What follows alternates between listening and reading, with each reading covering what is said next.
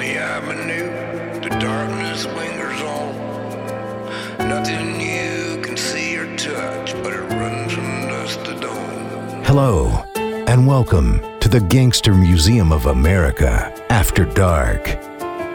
The interviews you are about to witness are candid conversations with retired agents of the Federal Bureau of Investigation, family members of some of the most notorious criminals in American history, and prominent citizens who lived through the largest illegal gambling and prostitution enterprise in the entire United States, Hot Springs, Arkansas. And now, the founder and director of the Gangster Museum of America, author and screenwriter, Robert Rains. Thank you, Steve. Tonight's topic is going to be the Capone family. The Capone family was a huge family, by the way. Our guest tonight is one of the grandchildren. But to go back to where it all began, Gabriel and Teresa Capone, the matriarch and patriarch of all Capones, moved over here from Italy and settled in Brooklyn. Their oldest son, Vincenzo, who actually ran away with the circus all the way to Nebraska and ended up, of all things, becoming a prohibition agent, right in the middle of his younger brother, Al, making a fortune off of prohibition. After Vincenzo came Raphael James Capone, the grandfather of our guest. We know him as Ralph Bottles Capone because of his relationship with bottling plants in the South and even in Hot Springs to secure vessels to carry the whiskey in. After that, we had Frank Capone, who's didn't make it to a lot of headlines because he didn't last very long as an adult. The cops killed him pretty early on. Then came Umberto, who also didn't make it very long. He was trying to convince someone to vote for his candidate, and the police shot him. I will disclose that he did have a machine gun in his hand when they shot him. Then we had Matthew Capone, John Capone, and we ended up at the end of the line with a sister, Mafalda, which all of the grandchildren refer to as Aunt Maffy. Now, with no further ado, let me introduce my first guest on the inaugural podcast of the Gangster Museum of America After Dark, the lovely and talented Deirdre Marie Capone. Thanks for being here, no joke. I'm very happy to be here. Now, to get this thing started and give people a perspective of how the nucleus of the family worked, when did you first realize, maybe not who Al Capone was, the Al Capone that we know, but the Al Capone as a person? The first knowledge that I had of my Uncle Al was I was over at the Prairie Avenue house, and I was probably 4 years old. And I helped my grandmother, his mother, Teresa, pick dandelions. In the spring, I would always go over, help her pick dandelions to make dandelion soup and dandelion salad. So I was over there helping her, and as they soak in the bathtub, I went out in the backyard. Al was sitting on a bench out in the backyard in the sun. His mother sat down beside him, and they started talking about the day and what they were going to have for dinner, and of course they always spoke Italian to one another. They had an apple tree in the backyard, so I asked if I could go and climb the apple tree. They said, yes, go ahead, just be careful. So I was climbing the apple tree, and I got up to the first branch, of course, and I lost my balance, and I fell back in the yard on my back and had all the wind knocked out of me. It scared the living daylights out of me.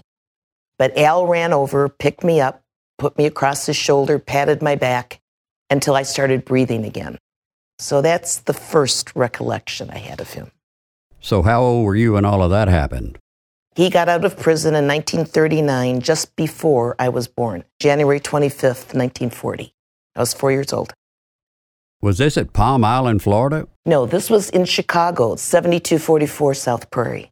Mama Teresa lived there, and my Aunt Maffy lived there in 1944.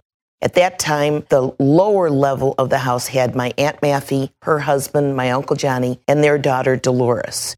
And on the upper floor, my grandmother lived, but the front bedroom was always reserved for Al and me. So I assume everything revolved around the Prairie Avenue house. Everybody would go over and gather at the Capone house. The Sundays would start after church. So the minute you were finished with church, and the last time in those days was the 11 o'clock Mass or a 10:30 Mass. And literally everybody had to be there.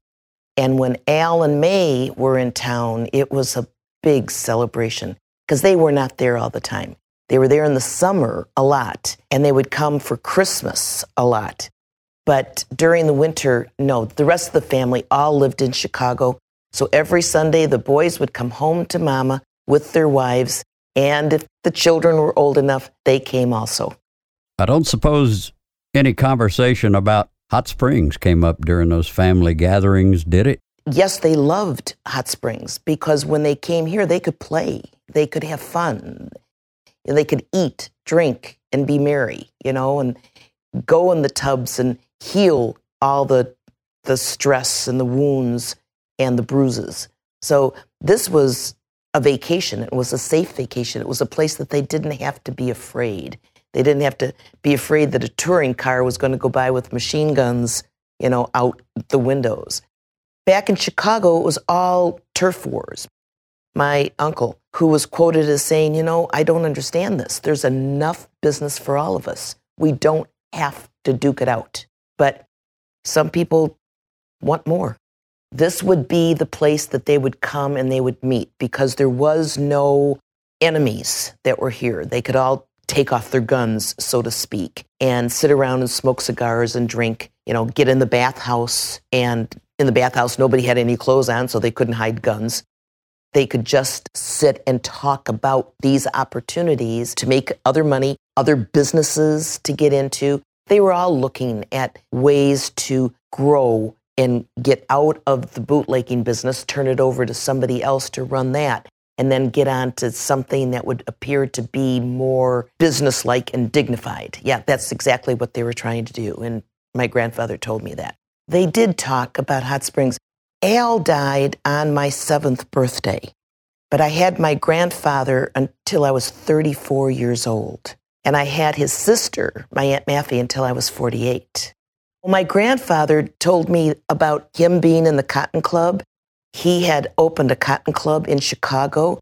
He patterned the Cotton Club and the goal of the Cotton Club after Oni Madden's Cotton Club in Harlem. When Oni left New York and came to Hot Springs, my grandfather would come down here, bring horses to race at Oak Lawn. And so he had some very fond memories of being here, and he would tell me that May would come with Sonny, and they were on vacation. They were out of being, always looking behind them and having somebody guard their back. So they had very fond memories of being here. Now, I know your grandfather and Madden were really interested in thoroughbreds. Wasn't there something about him wanting to build a ranch somewhere down here or somewhere in Arkansas? They were going to buy a ranch, and it would just be in northern Arkansas into Oklahoma. And it was called the 99 Ranch because it was 99 acres. They were getting ready to buy it when Al was convicted of income tax evasion. So that put all of their plans to get out of the outfit business. But they wanted to raise horses on that ranch. Well, let me digress just a little bit. We talked earlier about your memory of Al being an uncle.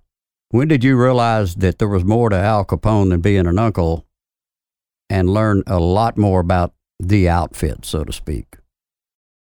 I understood about the outfit when I was very young. Al died on my 7th birthday. After my dad committed suicide, and he committed suicide just before my 11th birthday, my grandfather felt, I think, personally responsible in some ways for my dad taking his own life.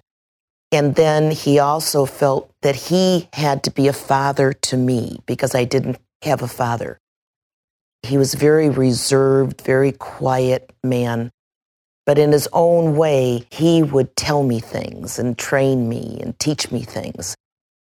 I'm a Catholic girl, and the Catholics have the tradition of children, when they're 7 years old, making their first communion. So I turned 7, and my family needed something joyous to look forward to. They decided to make a big deal out of my first communion. They outfitted me. My Aunt Maffey bought me my dress and my shoes and my purse. So on the day that I made my first communion, the entire Capone family, the ones that were still living, came to the church to watch me. And then we all went over to the Prairie Avenue house after that for a big celebration. This was in 1947, and the big papers in Chicago, the Tribune, the Herald American, had a local edition that would come out on Monday, and it would cover all the things that went on the previous week. You know, the Mothers Club, book clubs, whatever. So in this edition, it said that the second grade class at St. Philip Neri School made their first communion, and Deirdre Capone, with her entire family in attendance, made hers. In order to protect me growing up, they entered me in school using my father's middle name as my last name. So everybody in school knew me as Deirdre Gabriel. So when this came out, all of my classmates' parents were just educated, probably for the first time in their lives, as to all the alleged things that Al Capone had done when he died in January. Then they said, Deirdre Capone, I wasn't using that name. But how many Deirdres do you think went to school at St. Philip Neri School? And how many Deirdres did you even think was in Chicago in 1947? I think just one. So they all knew it was me. So 2 weeks later, every child in my second grade class was invited to this girl's birthday party except me. And that's when it started. I went to that same campus school all the way through high school. And those children that I went to school with in second grade never, ever had anything to do with me. So I started asking questions, and the answers were given to me somewhat. They got very serious with me after my father committed suicide, and I started taking good notes. But they made me promise that I would not write my book until all the original family members had died, and I kept my promise. And it's a great book, by the way. Steve is going to come on here in a little bit and tell everybody how they can get the book. On our next episode, we're going to find out why Al Capone left New York and went to Chicago. We're going to find out what brought him to Hot Springs in the first place. And we're going to learn about the biggest and most successful caper that was ever pulled off in the Capone family by Mafalda, Ralph, and Deirdre Capone. So here's a little clip from that show, and we'll see you next time. And I remember I was there. My Aunt Maffey came in the front door, with my grandfather, and she had this big grin on her face. She was all dressed in black, as was my grandfather, and I was there, and she just said, "We pulled it off." To order your copy of Deirdre Capone's book, Uncle Al Capone, please call the Gangster Museum of America at 501-318-1717 or email us at director@tgmoa.com. I'm Steve Taylor. Join us again next Monday for another episode of the Gangster Museum of America, After Dark.